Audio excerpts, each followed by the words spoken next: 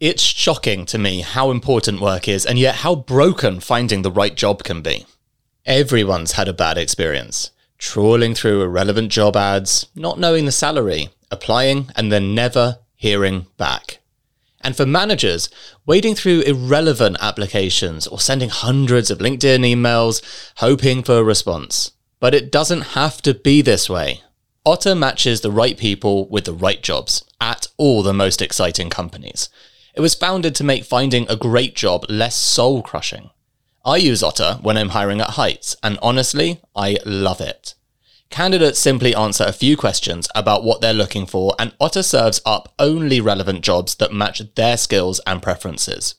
This smart matching means companies receive more relevant applications, helping them find the very best people much faster than before. So, if you're looking for the right job, or you'd like to hire smarter, check out otter.com/secret leaders. That's OTTA.com/secret leaders. The ride up was so high. Like, I had John Doerr introducing me as the next Jeff Bezos to other people. Can you imagine what that would be like? And then for that all to be taken away from you? So it was extremely traumatic for me personally. And I'm still recovering from it. And I have a lot of battle scars. That's Kevin Gibbon talking about his first company, Ship. There was huge excitement when they launched. They raised $62 million in 5 years and at their peak were valued at $250 million. But the company failed. So, what went wrong? From Secret Leaders, I'm Dan Murray-Serter, and this is our bite-sized series dedicated to failure. We're doing this because we don't talk about failure nearly enough, and yet it is the best teacher. Plus, it's far more interesting than success.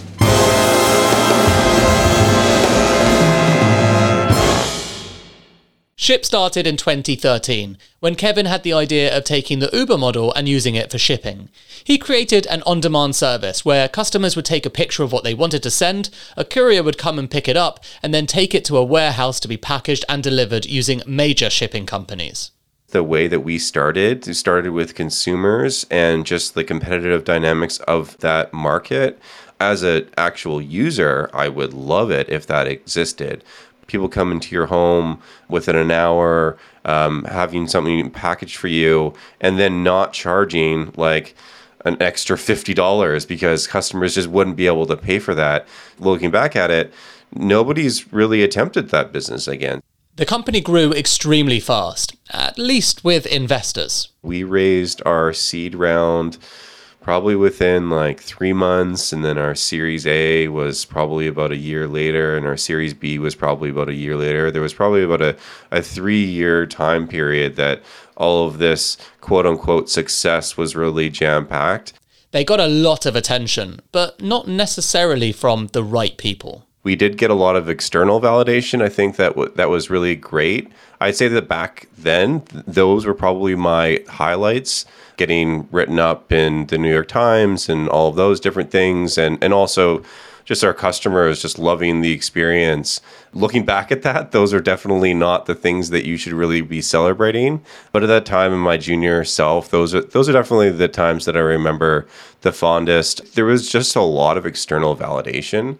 And that at that time, it gave me internal validation that we really were onto something. This really was going to be an extremely meaningful and long-lasting company. They faced the classic problems of an overhyped startup. We didn't really focus on building a real cash flow positive business. We focused on the customer, and that was amazing, and having a great product is great. But unfortunately, that's just not enough. The first 3 years on this roller coaster ride up, and then the second 2 years, we were just trying to make something work. But it was very clear that the market also has changed. So the Uber of businesses were not getting funded the way that they were. So there was no more capital for us. And so we had to try to figure out how we can be profitable. And we made a lot of movement. But at the end of the day, our growth rate started tapering off because we were focusing on profitability.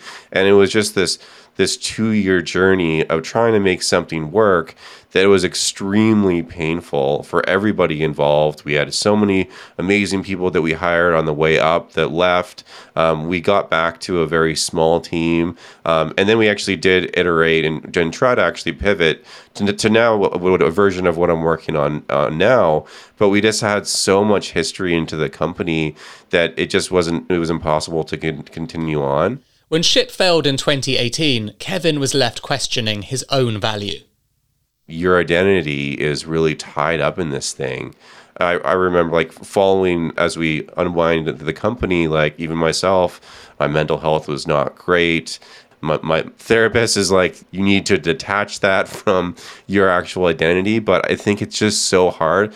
You really do get your identity attached to the company. And I definitely did. So I was riding the highs with the company. And then when ultimately it didn't work out, I was riding the lows, which were like some of the lowest lows that I've ever had in my life. The impact of this traumatizing failure only became apparent to Kevin months later. I think my lowest moments were probably after the company shut down and I started Airhouse, which is my new company, new 4.5 years new. As soon as we stopped Ship and we unwound it and we sold the assets and I was no longer a part of it, it was really like the next day, myself and my co-founder, Sarah, who worked for me at Ship, we decided we wanted to go and we had something that was working, which then later turned into Airhouse, but we didn't take any time off. Like it was the next day that I was officially not attached to Ship anymore, that we incorporated the company and didn't take any time to reflect. Also, like my personal position, like I didn't sell any shares of the company. I was in no financial position to take a few months off. I had a wife and a young son at the time. I still do have a wife, but had a young son at the time. And I honestly needed to get another job. So it was either go work at a larger company, which fortunately I did have other offers from people seeing that what I was able to build at Ship was really great. But I also had a lot to prove to myself and even externally as well. Like I rode this high roller coaster and I felt like I was on top of the world. And I really thought that I could do it again.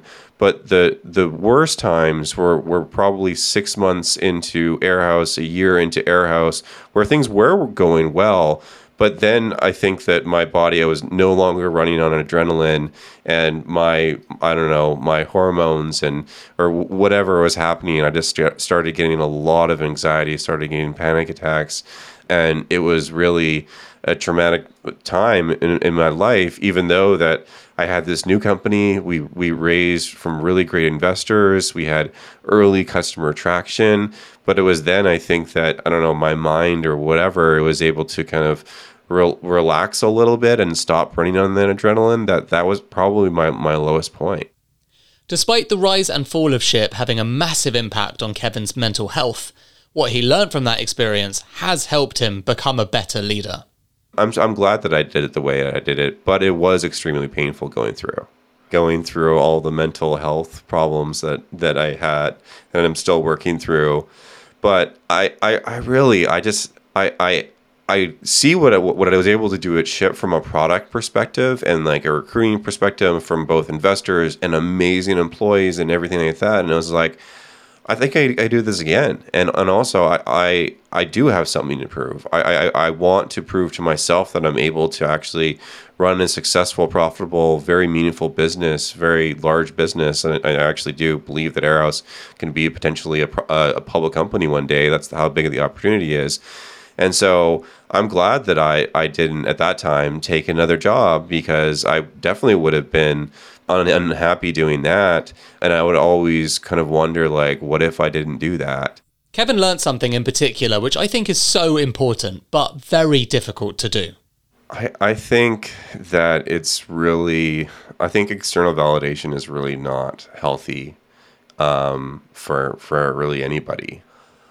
I think, and I see this with so many different industries right now. I think of fintech and crypto and all these different companies that probably didn't have fintech definitely did, but there was a huge bubble, I would call it, when you see these valuations soaring and you're in the cover of whatever magazine and all of that stuff, I don't think that's healthy for anybody. The same thing that being an actor and probably earlier on in your career when you have a lot of early success, like that's really not good. I think that it's probably better if you have it later on in life and that you've went through some hard times and realized that it's not all going to go extremely well. But I think that hype cycle doesn't really help anybody. It may help you get that next round of funding, or it may help you get that next customer. But I think that building a startup is really a grind, and it's really about talking to your customers, really building a business that makes sense. Definitely when you're starting, go slow to then go fast. Like only take on venture capital when you're ready to actually deploy it. It's like rocket fuel. So yeah, when you first start, maybe you have to raise a few $1 million to get an initial prototype together with some engineers and that kind of things. But for additional rounds of funding, like you should only be taking it if you are busting at the seams. You have this demand from customers that they're basically pulling you all in all these different directions. And I'd really say that you should stay away from getting swept up into the hype cycle, the press, the news, everything, until you really have something that really makes a ton of sense. Kevin Gibbon, co-founder and CEO of Airhouse. Validation is important, but as Kevin knows, too much of it can skew perceptions on what's actually important. Thanks so much for listening to this episode of our bite-sized series dedicated to failure. I've been your host, Dan Murray-Serter. If you like this episode, hit follow or subscribe wherever you listen to your podcast. See you next time.